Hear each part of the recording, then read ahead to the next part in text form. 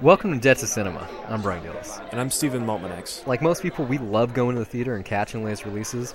However, you can sadly put a big dent in your wallet. Fortunately, living in the digital age makes the viewing possibilities endless from the comforts of home. Many of these films that you can see right from your couch, we're ashamed to say we missed, despite labeling ourselves cinephiles. So join us as one or both of us cross off a title from our list of shame. It can be an all-time essential classic, or an underrated piece of cinema that's worth giving a shot. Hell, it might just be some trashy film we want the others' opinion on. So sit tight and join us as we pay off our debts, $1 at a time. I don't want you to be the guy in the PG-13 movie everyone's really hoping makes it happen. I want you to be like the guy in the rated R movie. You're a bad man. You're a bad man. You're a bad man. In the city of Los Angeles, where everyone is a player. What do you guys do? Oh, I'm a producer. Mike can't even get a seat on the bench. Where do I know you from? You ever been to the Ha Ha Hole on Pico? Oh, you're a comedian. It's it's a dream. It's a lot of hard work and travel. I know where it is. Starbucks. You came in and asked me for an application. But now his closest friends are getting him back into the swing of things. Vegas, baby, Vegas! This happens to be a $100 minimum bet table. Perhaps you'd be more comfortable at one of our lower stakes tables. How you ladies doing this evening? What do you drive? Cavalier. It's a nice touch. So how long do I wait to call? 2 days is like industry standard. Well, how long are you guys going to wait to call your babies? 6 days. Miramax presents the film that had an entire country on its feet. You know what, big boy? You're grown up! Swingers.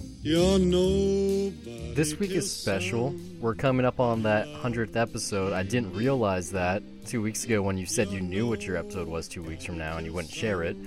But not just because of that landmark or that this is a good film, but because we're joined by two special people. My girlfriend Ashley is on air after talking about her for a very long time, and also I'm joined by my cat on my lap, whose name was essentially Jackson, then Malcolm. But I think after this one, it's just going to be Money. Yeah. I'm just happy to hear that you're considering your cat a person. All good cats are people, to be honest. Okay, so last week we watched one of the original independent films ever made, and this week instead we get one of the quintessential 90s independent films, Jon Favreau's first script, Doug Liman's first real movie, one of the first films with Vince Vaughn. You got Heather Graham in here shortly after, coming off of Twin Peaks and a couple other things. This is before Boogie Nights. And then you throw in other people like Ron Livingston and cameos by like Adam Scott that you might not even caught, or like Mike White, and so many different people at this time. No, right? I didn't catch him either. It's like in the fun fact trivia thing. And so you love Shadows because it showed what could be possible when you make movies this way.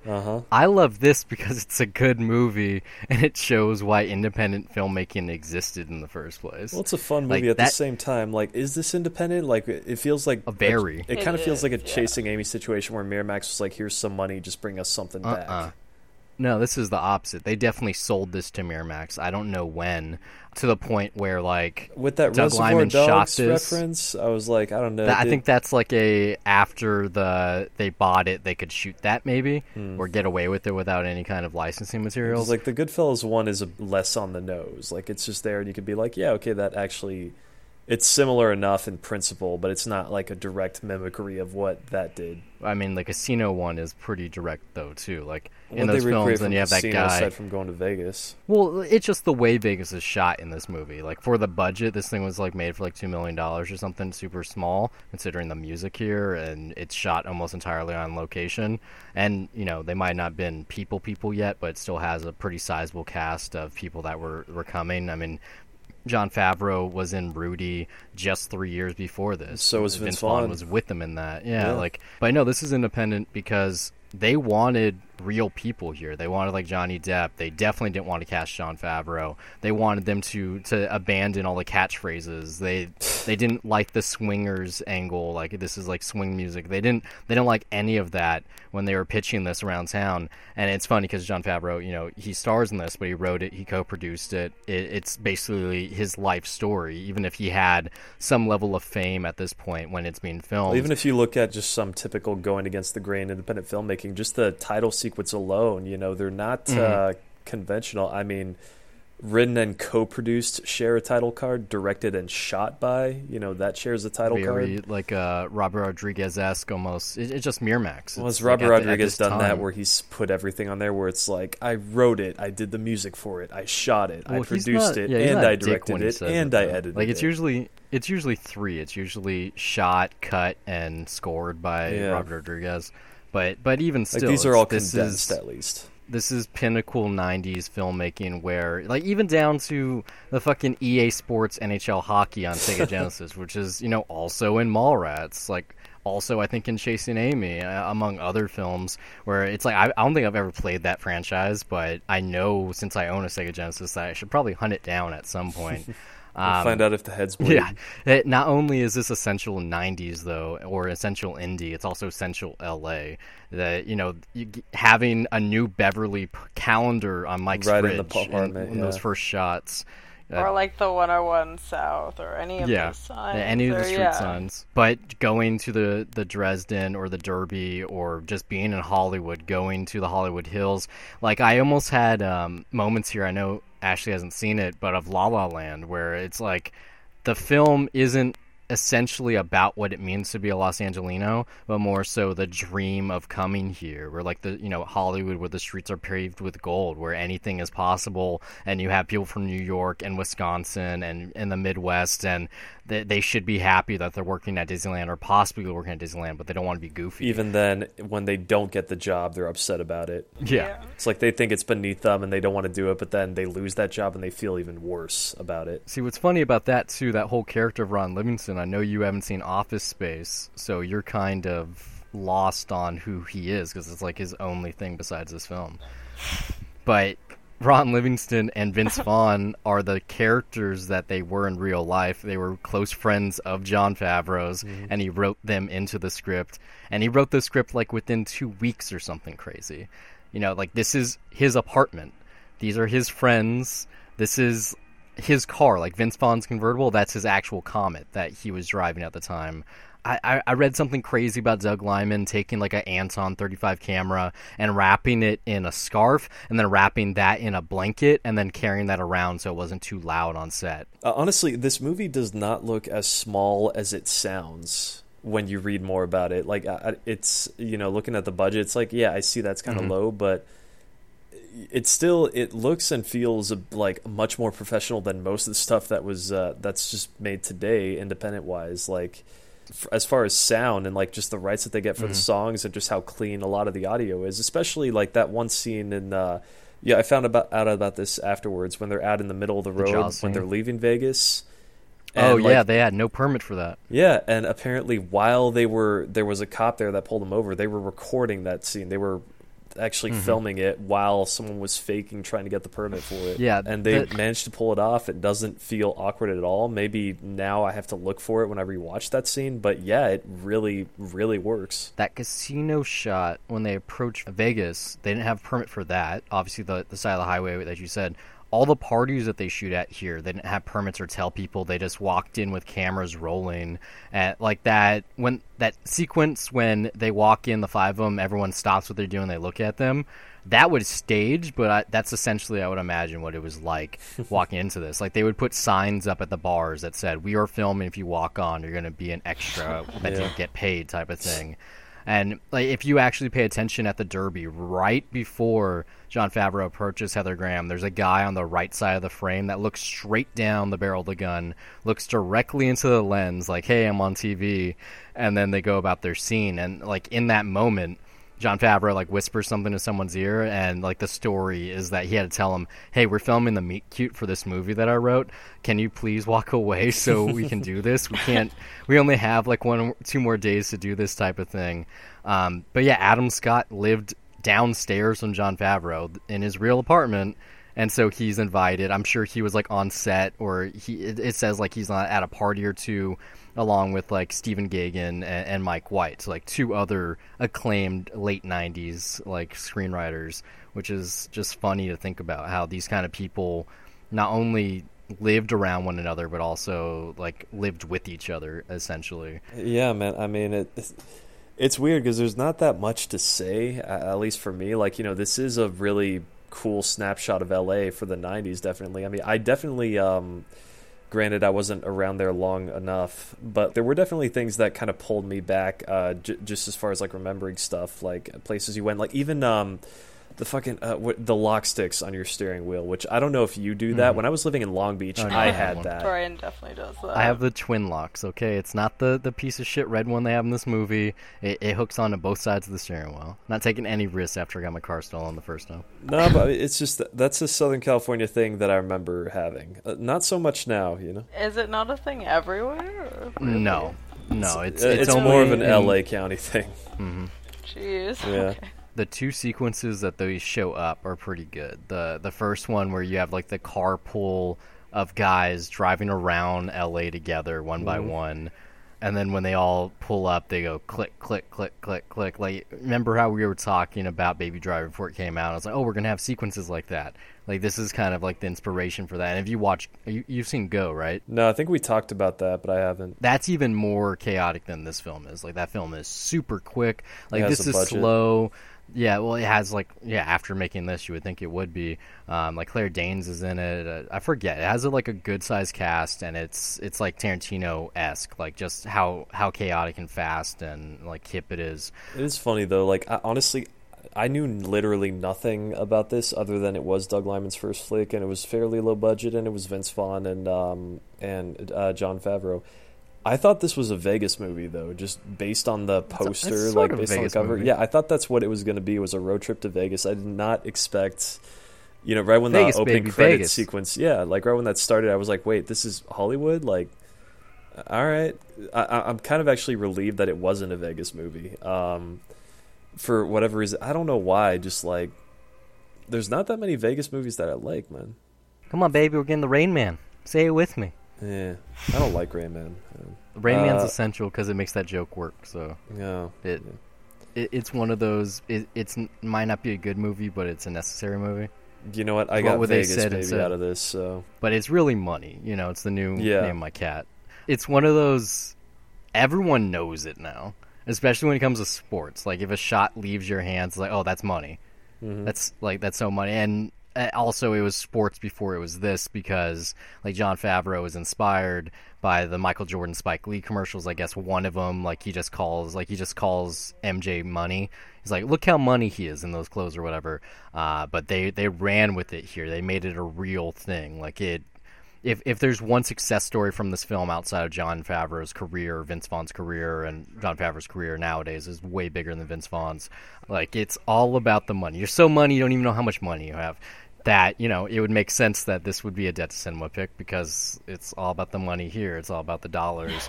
And it's a natural fit. Maybe it's not episode 100, but it's close enough for me. It's 99 cents. How about that? It's almost money. It's change. Like I said, have you seen this before? I've seen this a good couple times. All right. So what is so special about it for you other than that?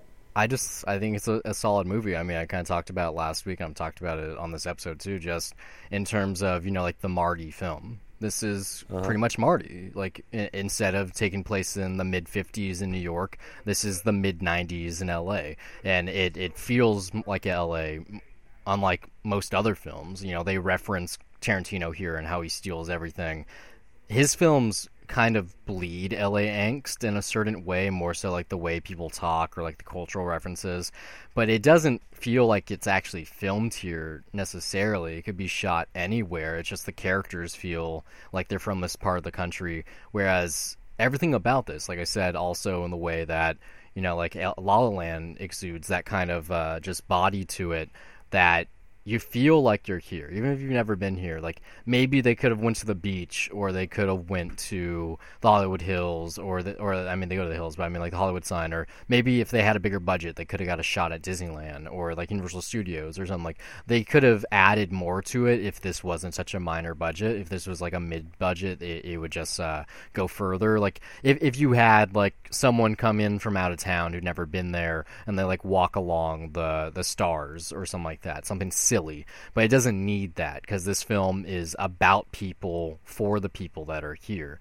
It's about trying to make it here, like leaving home and coming here before you've even let go of the past, whether that be a girlfriend of 6 years and it's only been 6 months, or whatever it is. Like just the feeling that maybe you have, but I know I don't and Ashley doesn't, that, you know, when you're actually from this city, or better yet from this county, because no one actually lives in LA proper, that you just, there's like a certain sense of confidence or just like style that you're birthed into. Like it's a culture that you're not, I wouldn't say it's like, it doesn't make you special, but it definitely gives you a certain sense of belonging when you know that, you know, like the people that this film is about, these people that come across the country, people that I've met while working, you know, like at Universal Studios, where they wanted to become actors, that they left where they're from to be here, to be a dancer or an entertainer or whatever.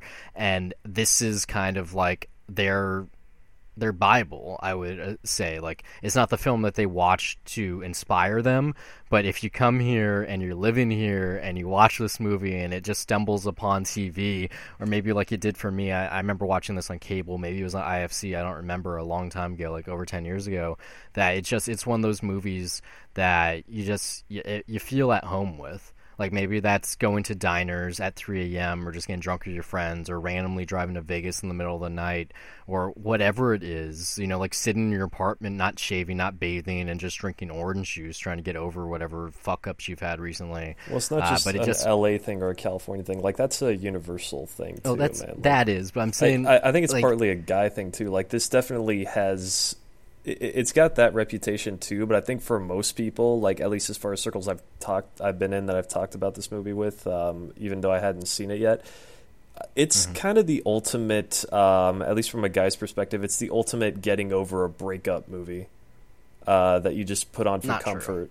That's how it's been pitched to me. Forgetting and I Sarah totally Marshall is a much better version because of the getting over your girlfriend thing. But that's a romantic comedy still at the end of the day. You know, it still plays with those tropes a little bit. This one, no, not so much. It doesn't have that guy gets girl, guy loses girl, guy gets girl back formula. It's more just about literally taking that step to get over that breakup. And then, yeah, it ends on a note where it finally, you know, things are finally going forward. But, yeah, it's not really a romantic comedy at the end of the day.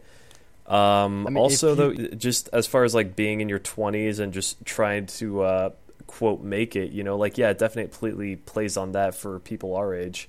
There is a lot here, a lot of truths here that I think click in that sense of like, you know, it's just as far as like advice that you take from your buddies when you're trying to get over something, and yet they give you so many mixed things. And like, you know, when they're trying to figure out, hey, how many days should you wait till you call? It's like, oh, you know, wait 1 day. Okay, so call tomorrow. No, call the day after. So 2 days? Yeah, 2. How many days do you want to wait? I wait 6. You know, like it's just, I think basically what I'm getting at is just nobody ever knows shit. You know, you just have to wing it. Like even the final scene when she ends up calling him, that's proof of like, you know, the waiting rule is kind of dumb.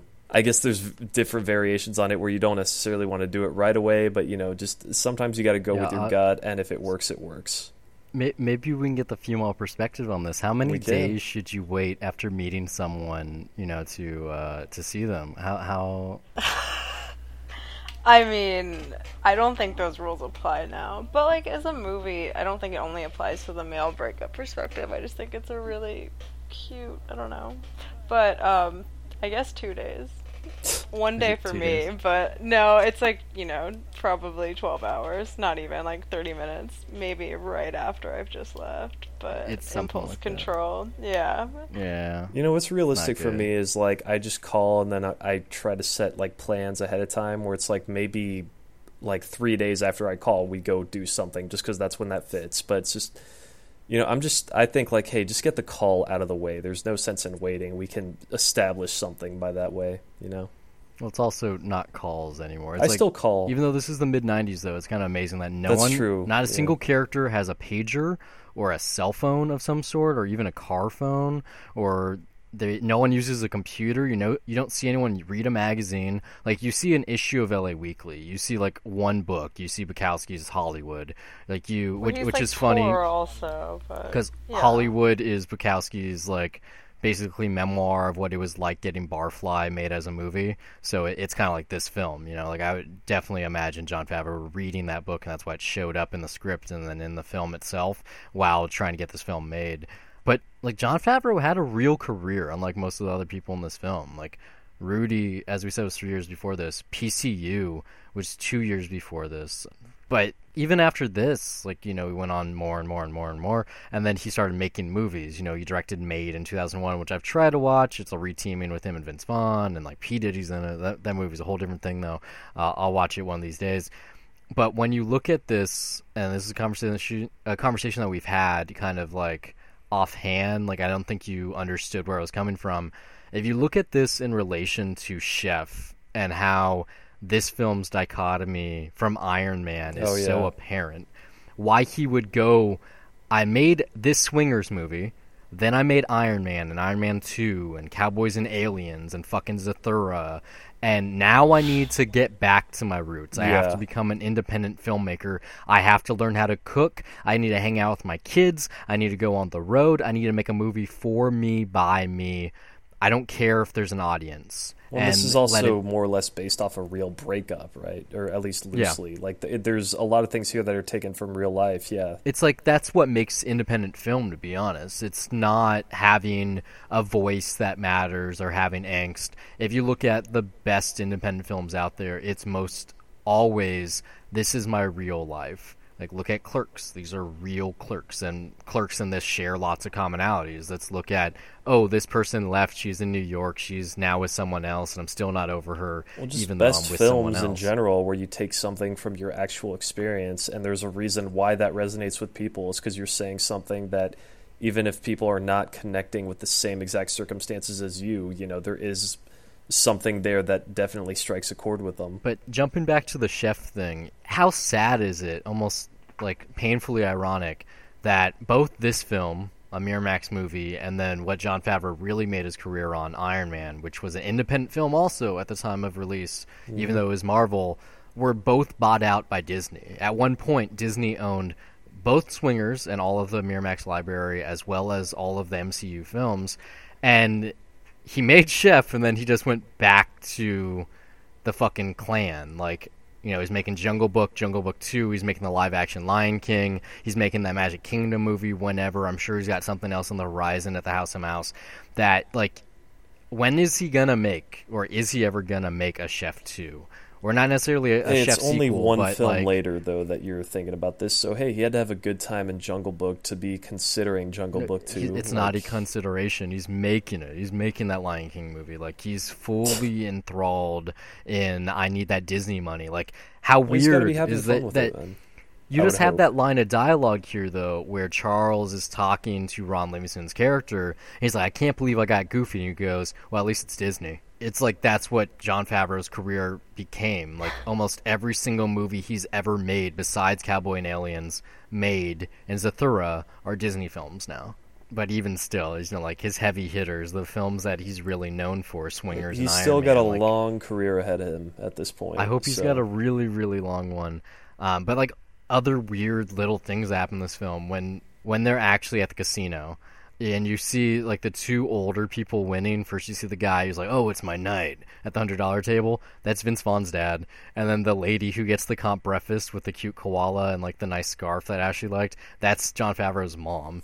Like, they put their parents in this movie. They put their own house and apartment. They put their own friends. They put their own lives. And, like, you can feel that. The films that they like, they jokingly try to recreate while talking about them. Like, this is people that are trying to get jobs, and they got a job talking about the jobs that they wanted to get. Like, even, like, just the weird shit, like the redhead with the number who Vince Vaughn ends up not liking, and you get that Jaws theme thrown in there. They sent this to Spielberg. Spielberg saw that sequence. Yeah. He was enamored by Vince Vaughn, and then he gave him a starring role in The Lost World Jurassic Park. Maybe not the best movie to be in, and Vince Vaughn had to follow that up with the Psycho remake, so he had a very rough late 90s. Jeez. But Spielberg almost made Vince Vaughn a movie star. I'm still surprised that he only really made it kind of in this and like Elf and not Elf. I mean, Old School, fucking Wedding Crashers, well, sort of Old School, but more Wedding Crashers. Yeah, like he stayed the funny, tall sidekick almost. Like he never broke free. Like that's where his career went. He went. I don't want to be the sidekick. I want to be the star. He tried to do a couple starring roles, and no one went to see them because for some reason, even though he has great screen chemistry and charisma, like look at him. He's got True Detective, so I guess actually he that. doesn't because he was in the second season, which killed the series. Yeah. There is no third season, you know. But he's good in that. He's actually like really good in that. But you asked me like why I like this movie. It's one of those films, and I think we are unanimous in this idea that just speaks to you, whether you've had these situations or you've been to these locales or people like this or like whatever reason it is. It's like an essential film. Like it's a classic 90s movie that is totally underrated, that people kind of skim over. They're more willing to talk about Casino or Goodfellas or Reservoir Dogs or maybe Pulp Fiction or even the bigger and badder films of the mid to late 90s. But this one's a buy for me. I did buy it. I paid $3. So if I paid $3, I'll definitely get it for $1. I know you paid 25 cents for it. You watched it on VHS. I watched it on DVD. You'd buy it for a full $1, wouldn't you? Yeah, I mean, it's not something to be like insanely critical of. It's just good comfort. And it's fun. It's a fun hangout movie. Man, I can't. It's just tough to really peg anything on this other than just saying the cliche things of like, oh, it's very low budget and independent and. Celebrate it for that reason. It's just, there is a reason why it's still, even if it is dated and there's no cell phones in there, like there are definitely things that, the answering machine gag, which is definitely weird. Not something you would see today. The collect call that's being made, that situation, just, you would not interrupt somebody by going to the next room. You would just take your phone outside. But hey, the scenario is still funny, even if it is dated. But yeah, it's a fun movie. Maybe I want to No, I definitely don't want a VHS copy. I'll keep my special features. I have this stupid ass extra called Swing Blade, which is a mashup of Sling Blade and Swingers. Mm-hmm. And essentially, Billy Bob Thornton's character is in this world. It's so bad. You can probably find it on YouTube. It's like 2 minutes or less. It's one of those, like, we only had enough money to film a quote-unquote trailer, and that's the whole movie. It's like one of those shorts. But yeah, what about you, Ashley? Would you buy this one, or would you let someone buy it so you could watch it? I mean, well, no, definitely. It's just such a cool movie, and, like, I don't know. I think it's very authentic, and the interplay between Vince Vaughn and, I guess, Jon Favreau's character is just a real selling point for me. I was smiling the entire movie. It's just didn't think it wasn't cool for 1 second, so I'd buy it. I think it's ideal now, like especially because it's in the Miramax library, that it's pretty much a given that it'll be on some streaming service. It's on Amazon Prime right now. It was on Netflix. Not on Prime. Mm-mm. It was on Prime. Now it's part of if you have a subscription. What do you mean? So they removed it, but yeah.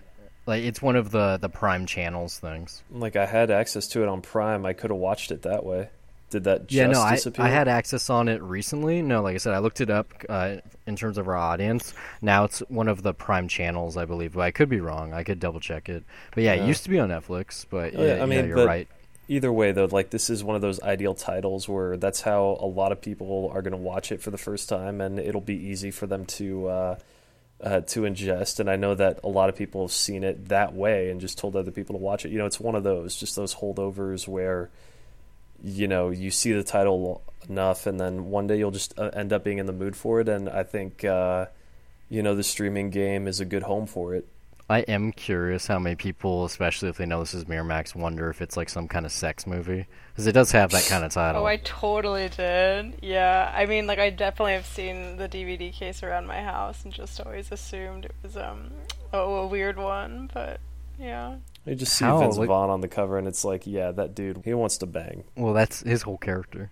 Yeah. He doesn't, like, he has no personality. His personality is, I'm getting pussy, watch me get it. Like, You're a baby. You're a baby. They're a rabbit. You're the bear with the claws, with the fangs and the claws, and you got so many ways to kill him. How do you want him? How are you gonna get him? And then Sue's in the corner going, "Yeah, it's yeah." Funny though, fangs. because like there were moments where I was just kind of thinking, "Yeah, this guy's kind of a dick," but at the same time, no, he actually does care because he's going to the corner, making sure that Jon Favreau is getting some. You know, he's looking out for his friend. Oh, more so when he opens up the curtain to check and he's on like, him. yeah, and he's just like, "Hey, here's a condom." No, that's not what I need. I saw that scene 2 or 3 times today. I laughed every time.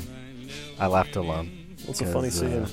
I think it's real funny, yeah. Yeah. Thanks for listening. We hope it's been a pleasure. If you enjoyed this episode, you can listen to more by checking out the Dollar Reviews Show, where we cover theatrical and streaming releases, as well as give our 2 cents on anything we sought out on our own, whether that be TV, music, etc. You can find all of our content at dollarreviews.net.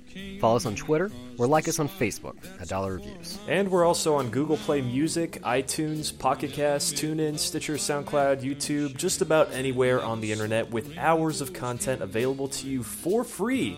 But for those of you that feel that the show is worth your dollar, you can send us a donation at patreon.com/dollarreviews. Contributions not only earn our undying love, but they also make it possible for us to improve our recording equipment and to give you the highest quality episodes possible. But more importantly, they'd be helping us acquire the content to review. You know, trips to the multiplex are expensive, and the more donations we receive, the more films we can review for your listening pleasure. If you listen somewhere we're currently not available, you'd like to contribute some talking points, send a Death to Cinema request, or if you just want to laugh at us, you can do so by reaching out to us on social media or send an email to brian@dollarreviews.net. Or you can email me as well, steve@dollarreviews.net. You can follow me personally on Twitter at Brian Gillis, that's BRYONGILLIS, and now you know how to spell the email too, and also under the same name on the lovely site Letterboxd, which acts as my film diary, where I rate films that I'm watching, write the occasional review, and even sometimes compile lists. You can also find me on Twitter at S_MTX, and also follow my film diary at Letterboxd under the same name, where I log everything I watch, and sometimes write brief reviews. That's it for this week. Until next time, keep the change.